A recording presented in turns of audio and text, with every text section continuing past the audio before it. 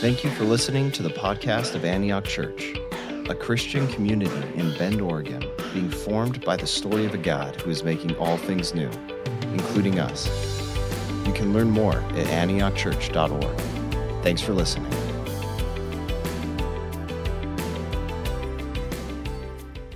Good morning. Man, I'll be so glad when we're done with these things. I want to see your faces. When Pastor and I first met, not first met in real life, but became aware of each other, I was Michelle Lang. I am now Michelle Lang Raymond, because I got married during the pandemic, because that's no big deal. And amen. So I've been married, in pandemic years, I've been married 5 years. Some of you will catch that later. Thank God for my husband who is traveling with me, Jay, and who I'm honored to do life with now. I'm thankful for him. It's an honor to be here with you all. How y'all doing? Good. Okay, I don't have a lot of time for informalities and stuff because I got a message from Amy that said, hey, we're going to do something in between services, so can you preach for like 25, 30 minutes? And I'm like, I'm a woman, I'm black, I'm Pentecostal, huh? I'm like, you're asking a lot, sister. You're asking a lot. But so giving honor to all the people for whom honor is due and all of that jazz, I'm going to jump right into the message this morning. Is that all right? Yeah. All that jazz made it sound really irreverent, but I really meant it from my heart. So, all right, good morning. So I'm thankful to be here on the day that Pastor just outlined. Because I think the word that the Lord has given me for us this morning ties so directly into it. I'm coming with a word about worship this morning. Let me just, before I jump in, I have to do this. It's just part of my heart and my culture. I want to just say thanks to Pastor Pete and to Sean and to Amy and to Justin and to everybody who's been so hospitable to us for the last 2.5 days. We got here on Friday, and we're just sort of going to take it as a time to just sort of breathe and rest before we came to join you today. Friday, that worked really well. Saturday, though, I had one mission in addition to resting, and that was to find some appropriate church shoes. And so I was like, there's a mall right across from where we're staying. We'll just go there and we'll find some appropriate church shoes according to my Mississippi-raised mother and family. And just, so 4 hours later, what the heck? 4 hours later, eight stores later, we landed on these doozies, and so this is what you're getting today. In case you want to see, basically. And I feel like I have to say that because if I don't, it'll bother me all morning. And so, because my mother would say there's a certain kind of shoe you're supposed to wear at church, but Bend, Oregon said not so. And so here we are. So again, good morning. Let's jump in. I try not to be driven by the secular calendar when it comes to sort of, what's on my heart to preach, because I feel like, is it really on my heart, or is it just something driven by the secular calendar? So I'm one of those people that's frustrated, that on Mother's Day and Father's Day and other kinds of things where we sort of shape the messages on church around those things. And so I was determined not to come and preach any holiday-driven message today. Amen? I was like, right, amen. So you feel what I'm saying, right? It's a spoiler alert. I'm gonna spoiler alert. And I was like, I don't want to be driven by a secular holiday, that's coming up and preach into that. And then the Holy Spirit sort of sat me down and said, Christmas, of all holidays, is the most not secular one. And actually that's the problem, is that we have become secularized about it, but we need to get back to the worship that Christmas is supposed to be. So I know I'm jumping ahead of Thanksgiving, but I'm only going to be here today, and I won't be able to be back. So I want to lean in and get an early start. Is that all right? Amen. You guys feel good. I don't even have to give you the whole amen, preach, all that stuff. Y'all feel good. So I have come to preach somewhat of a Christmas story today, but it's not a story of the baby who was born, but it's really more about the people who came to worship that baby, the people that came to worship him. There's a passage that says they came to worship. And it's talking about those people. And I know we spend most of our energies around this time of year talking about the baby Christ, and we should. But there's also another segment that we need to pay attention to, and that's the people that said they came to worship him. And so that's what we're going to do this morning. Amen? Amen. Let's pray. Lord God, thank you so much for this time, this place, this occasion to which you have called us to, not just a time on the clock or an address on the building or a service that we call church, but God, to this eternal moment that you've called us to. Thank you. God, we want to see you and hear from you and know more of you and spend space and time, this thing that we call time, with you. So God, let the words of my mouth and the meditation of my heart be pleasing in your sight. Let us all leave here better than we came, empowered by your Spirit. In the name of Christ I pray, amen. Amen. In Genesis 22 and Matthew chapter 2, we see the first mention of the word worship. And as you do any kind of study, there's sort of this law of first mention. Like, where's something first mentioned in the scripture? Because where something is first mentioned in the scripture, you should probably try to siphon as much as you can about that thing from where it is first mentioned. So in Genesis 22 and in Matthew 2 are the places that we find the word worship and the idea of worship first mentioned in the scripture. The Old Testament talks about it. Genesis 22, it happens when Abraham sets out on the mountain to offer up his son to the Lord. You know that passage. And then in the New Testament, the Second Testament, it happens when the Magi set out to go meet this newborn king. Amen. Now, I just want to get us on the same page really quick as we jump into what it meant when it said they came to worship. A standard definition of worship is a reverent honor and homage, that's a fancy word, paid to God or a sacred personage or any object that we regard as sacred.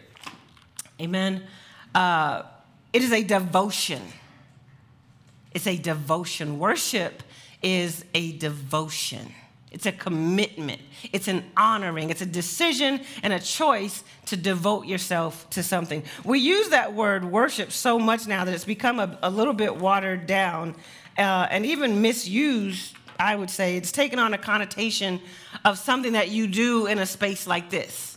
Amen? Like you say, I'm going to worship. Even our leader this morning, and so many leaders do it, like enter into this time of worship. This is just one display, but we sort of have reduced worship down to this thing that we do in here. Amen?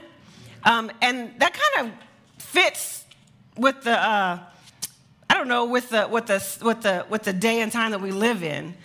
Because it's sort of this notion that we sort of opt into worship based on however we define it. And again, that sort of matches the culture and the time that we live in, because we live in kind of an opt-in society. Amen. If that doesn't make sense, what I mean is, I don't remember the last time I bought a whole CD. Right? I don't remember that. And some of the younger people are like, who does that? I know. There was a time where you had to buy a whole CD or a whole record or a whole album or a whole library, whatever it was. Like, if you couldn't just buy one book of an encyclopedia. The encyclopedia is like this whole thing, right? I don't remember the last time I bought a whole album. I go online like many of you do. I pick what song I like. I pick that song, and that's the song I'm going to opt in for. Amen? I still get mad when my iTunes library pops up and the whole U2 album is on there, because I didn't opt to buy that whole album. Right? I like the songs. I like them, and I like the songs. But whenever it comes on my iTunes, I'm like, hey, I did not opt in for that. You created a devotion for me that I did not opt in for. Right? Again, we live in an opt-in society. I don't remember the last time I went to a restaurant and ordered something from the menu as is and ate it as is. I say, hey, can I have that? But none of this, none of that, none of this. And can you please add some of this, some of that, some of this, right? Because I see what you're offering me, but I only want to really commit to it if I have a choice how it's prepared, right? Or on what I'm opting into. Trail mix, so you go to the grocery store and you can buy the pre-made trail mix thing, right? But then there's this aisle where there's all the stuff, where you can go in and you can pick like the certain things you want of the trail mix. So I'm not going to buy the pre-made box or bottle or bag or whatever of trail mix. I'm going to go to the aisle where you can opt for all the stuff that you want and put it in your bag. 9 times out of 10, what I opt in for is exactly the same thing as the pre-made bag. But it's not the same because I opted in for all of these ingredients. Amen. That's kind of the society that we live in. Did it get dark? Is that how I'm doing it? Should I just keep rolling? Okay. I need a little light. I'm of a certain age. I don't remember, thank you. I don't remember the last time. I don't remember the last time that my phone rang and I didn't look at the caller ID to decide if I want to do that person right now. Right? If you're from my grandmother's age, if the phone rang and you answered it, you took your chances. Whoever, I'm opting in to whatever that is. And we live in a culture, we live in a society where heaven forbid anybody, including God, ask me to devote to something that I didn't have a hand in designing, right? Heaven forbid you ask me to do something called worship where I opt into it, the whole of it, all of it, regardless of what it is. I think when we look at the passages that we're going to look at this morning and we see the place where it says they came to worship or we're going to worship, what we'll notice is a couple of people who said, I'm opting into the wholeness of that thing, to all of it. I'm opting in for all of it. As I look at the Magi who said, we have come to worship him, I just don't think that they had anything in mind that was anything less than full devotion to this new king that they were in search of and longing to see. I don't think they had in mind anything other than whatever worship means, that's what I'm going to do. Whatever it entails, whatever it requires of me, whatever devotion it requires of me, that's what I'm going to do. As we're looking and as we sit on the sort of edge of another Christmas season, another new and different, even more different than ever before Christmas season, I want to sort of hopefully inspire us to look at how we worship Jesus as an all-in devotion. Amen? As something that we're like, I'm all in for it. Not just the parts that I like, not just the parts that I agree with, but I'm actually all in. Whatever it means this season to worship Jesus, the King who is King of all, whether we declare him to be or not. Whatever it means to worship him, that's what I'm here for. Excuse me. We have come to worship him. Before we delve into the text, I want to tell you what I want you to see. I want you to see what I saw after a lot of years of leading worship. I saw that worship was regularly 3 things simultaneously working together. And it has very little, or it has nothing or very little to do with, again, this space that we just call worship. But I want you to see these 3 things, and I think it'll come up on the screen. Worship is 3 things. It is sacrificial, it is pleasing, and it is holy. At all times, interchangeable, interworking. Worship is at all times sacrificial, it is pleasing, and it is holy. As we look at what we call worship, we should always be asking ourselves, is what I'm calling worship, this devotion, this commitment, this reverence, is it sacrificial? Is it pleasing? And is it holy? Let's read Matthew chapter 2, verses 2 through 12 together. I'm not sure if I have that on the screen, do I? Oop, I can't see that. Praise the Lord. Praise the Lord. Something happened about 5 years ago, y'all. Amen. Something happened where my eyes were like, it's been fun. It's been fun, but I got some news for you. All right. Matthew chapter 2, starting in verse 2, it says this. It says, and they asked, I'm just going to start from verse 1, so just hang tight. After Jesus was born in Bethlehem in Judea during the time of King Herod, Magi from the east came to Jerusalem and asked, "Where is the one who has been born King of the Jews? We saw his star when it rose, and we have come to worship him." When King Herod heard this, he was disturbed, and all Jerusalem with him. When he had called together all the people's chief priests and teachers of the law, he asked them where the Messiah was to be born. "In Bethlehem in Judea," they replied, "for this is what the prophet has written. But you, Bethlehem, in the land of Judah, are by no means least among the rulers of Judah, for out of you will come a ruler who will shepherd my people Israel."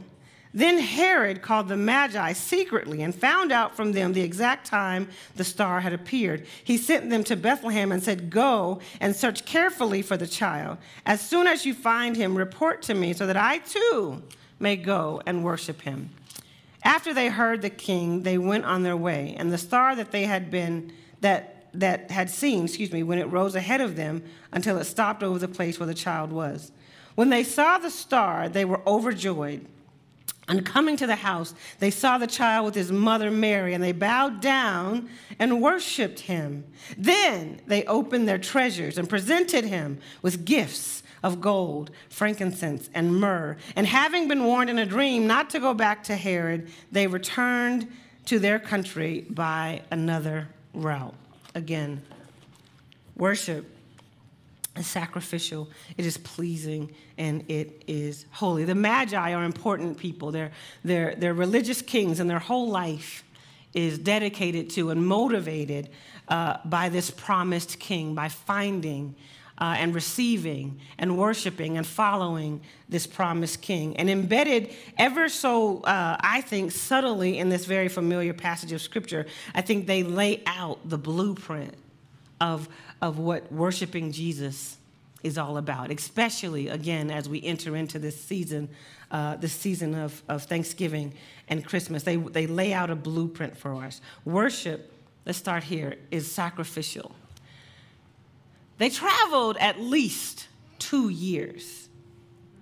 We're not even counting the time that they had done before we entered this narrative, this story.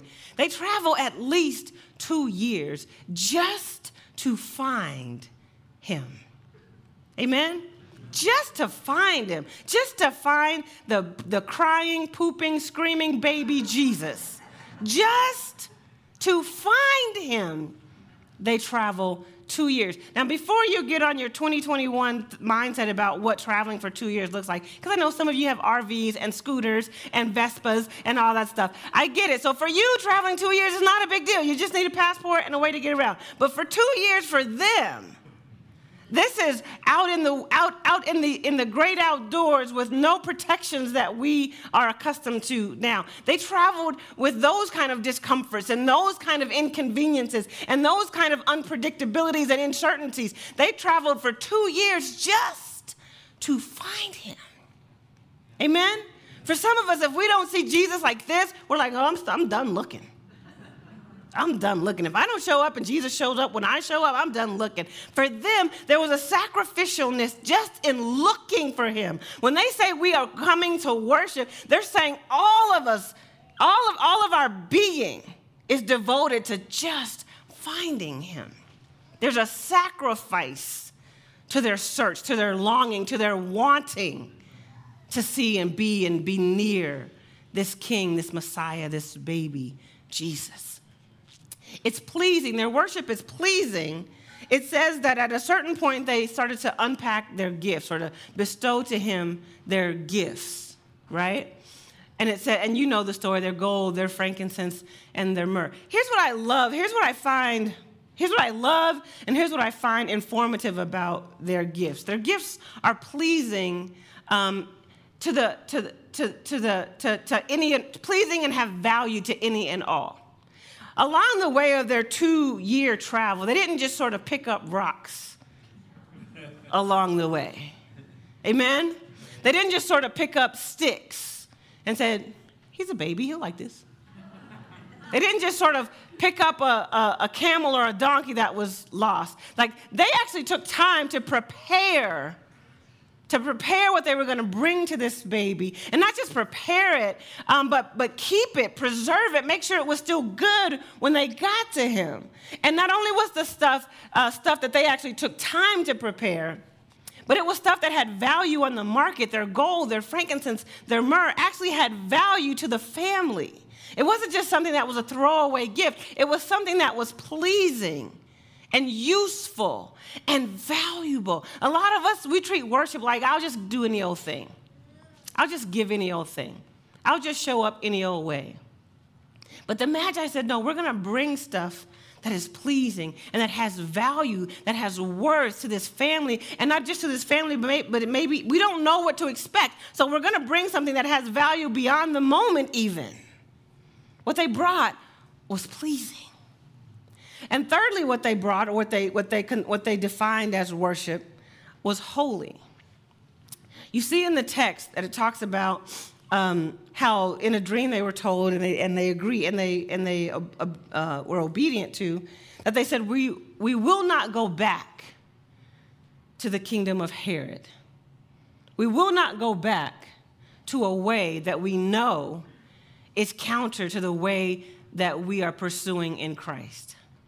Amen? Whatever that means, we know that we have given our life, or we have lived our life in a world where we have been obedient and submissive to the rule and the law of King Herod. But we've come to a new place. We've come and we've met Jesus. We've come to worship Jesus, whatever that means. And this is the part that they didn't know, and yet we're still devoted to. They said, we will not go back we will not go back the way that we came. Amen? We will not subject ourselves, our new selves, in light of the Jesus that we have just met. We will not subject ourselves to an old way of thinking, to an old way of governance, to an old way of ruling. We will not go, no matter what else it might cost us going forward, we will not go back to the way that we came. Amen? Their worship was sacrificial. It was pleasing. And it was holy.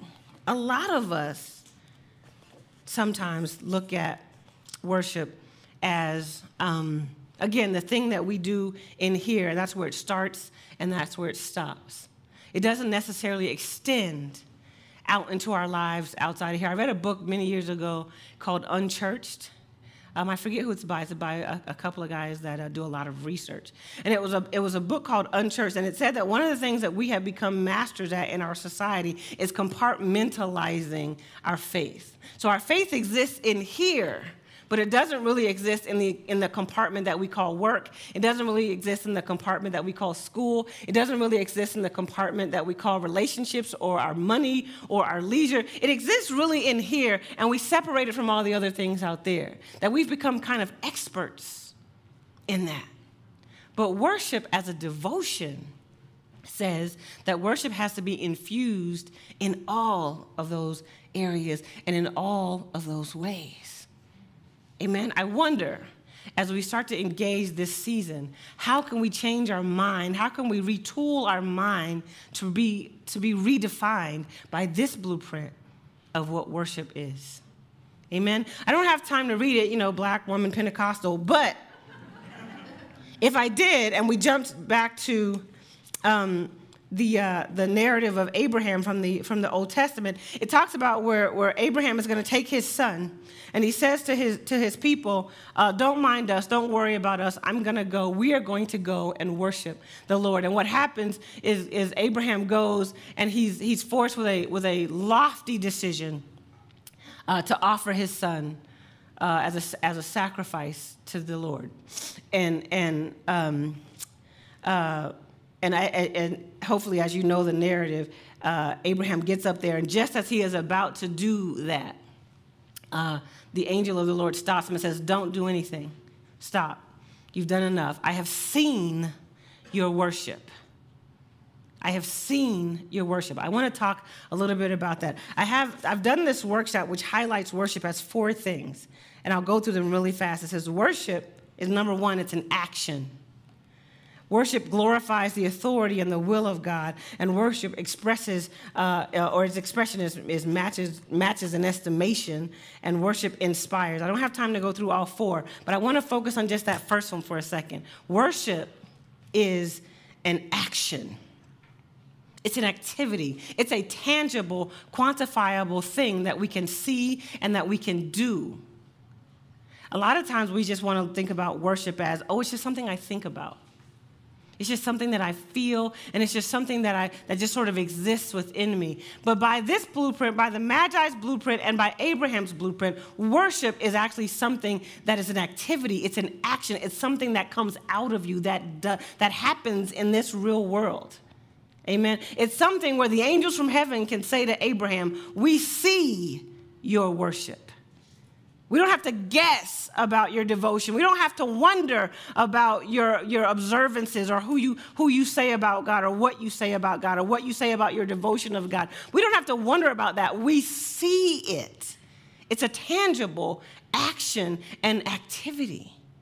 But a lot of us, even in these moments, even in this season, we just want to say, well, my worship is kind of private. My worship is kind of something just between me and God. My worship is not really anybody else's business. And I get what you're saying, but biblically, it offers us a blueprint that says, actually, your worship is something that lives outside of yourself. Amen? It's something that we do. It's tangible. It's calculable. It's quantifiable. It's an activity. It's not an idea. It's not a notion. It's not a thought. Worship bears witness of what we say we believe. Worship bears witness. When we look at the Magi, again, their worship, when they say we have come to worship or we want to go to worship, their worship was bearing witness to what they said they believed. They could have just stayed in one place at one time doing the same thing, saying, we believe that there's a king coming, and eventually he will come to us. But they say, no, our worship bears witness to what we say we believe. It's an action. It's something that you see. And it's something that is not dependent on anything but what you say you believe about the Lord. Amen? I was, as Pastor said, I was a campus pastor at Warner Pacific University for a bunch of years. And I remember this one time, a student was getting ready to give their recital. And it's their senior recital, and they were a music student. And the first half, she did some beautiful opera work. And then the second half was worship music. And she did this song, Alpha and Omega, and it was glorious, it was beautiful. She had a full band, she had strings, she had violins, she had a small orchestra. Can you have a small orchestra? Well, she had all the pieces of an orchestra, but in a small way. And it was it was fantastic. It was fantastic. And she does this Alpha and Omega song, and it was incredible. And she asked the whole room to stand and worship with her. And the room does, on cue. The room does that. And when it was over, one of the students who was standing right in front of me, when it was over, the student standing in front of me turns around and says to me, I'm a new campus pastor at this point, a couple years in.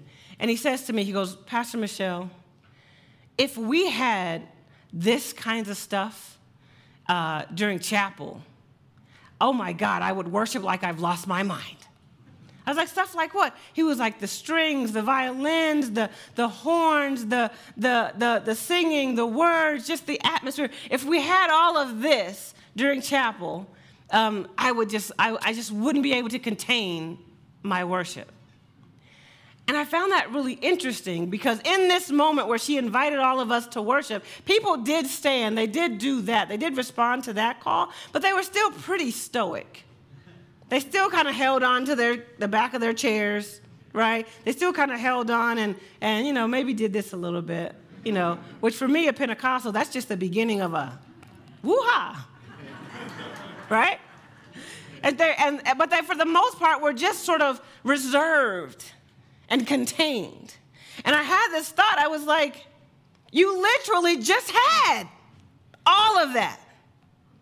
The thing that you say you need to provoke you to worship, the things that you say you need to call your devotion out, the things that you say you need to be all in for Jesus, to be all in as a worshiper, to be as expressive as you want to be, all the things that you say you need to be that, you literally just had that.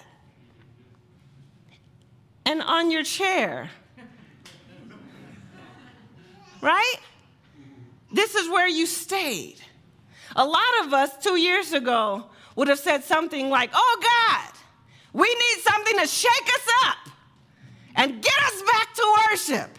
Oh God, we need something that reminds us and calls us back to the feet of Jesus. Oh God, we just need something that's going to call from us that devotion that we declare. And 2020, there was this thing called a pandemic that you would think would shake us and call us and move us and require of us the activity of devotion of which we speak. And for many, it actually did the exact opposite. It just sort of called us to go back in and not to come sacrificial, pleasing, or holy, but just to hold on to it until all the things that I need for worship to be happening happen.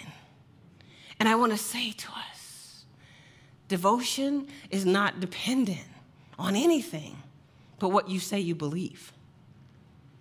Devotion, commitment, worship is not dependent on anything but what you say you believe and who you say you honor.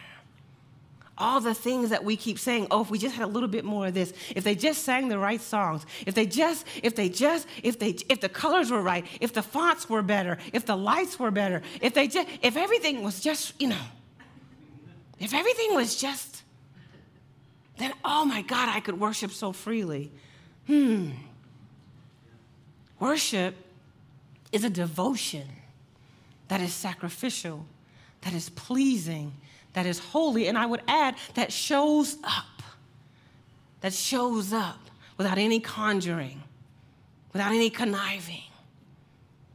Worship shows up in how you give the gift, not the gift itself, but how you give it. Worship shows up in how you serve. Worship shows up in how you give. Worship shows up in how you live and how you talk and how you relate. Lord, may my life be a worship in such a way that it shows up in everything I do. In everything I do. I'm not waiting for a prompt that makes my worship for real. My worship is for real and it shows up in everything I do. It's a devotion. Amen. I hope we can be inspired in this moment. I hope we can be charged in this moment to have a worship that's not dependent on anything, but delivering to the Lord our time, our talent, our treasure, our sacrifice, our obedience, our attention that not only does he deserve, but we say he deserves. Worship is an action. It's an activity. It's not the stuff that we just do in service. That's barely the tip of the iceberg. My hope is, as we sit on the verge of a holiday season, a Christmas season, as we sit on the cusp of another season of sacred worship unto the Lord, that we would come to worship Christ in this season. As the Magi said, we will come to worship him. I hope, I pray, I'm beseeching us to say we have come to worship him. We have come to be sacrificial, to be pleasing, and to be holy. Amen? I want to give you this one little thing, and then I'm done.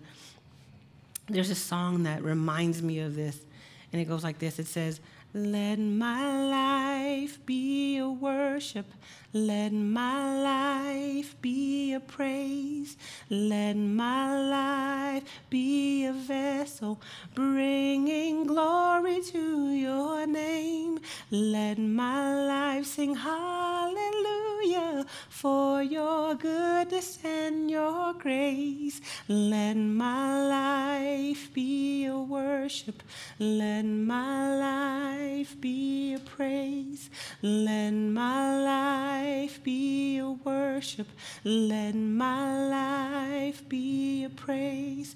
Let my life be a blessing, giving glory to your name. Let my life sing hallelujah for your goodness and your grace. Let my life be a worship. Let my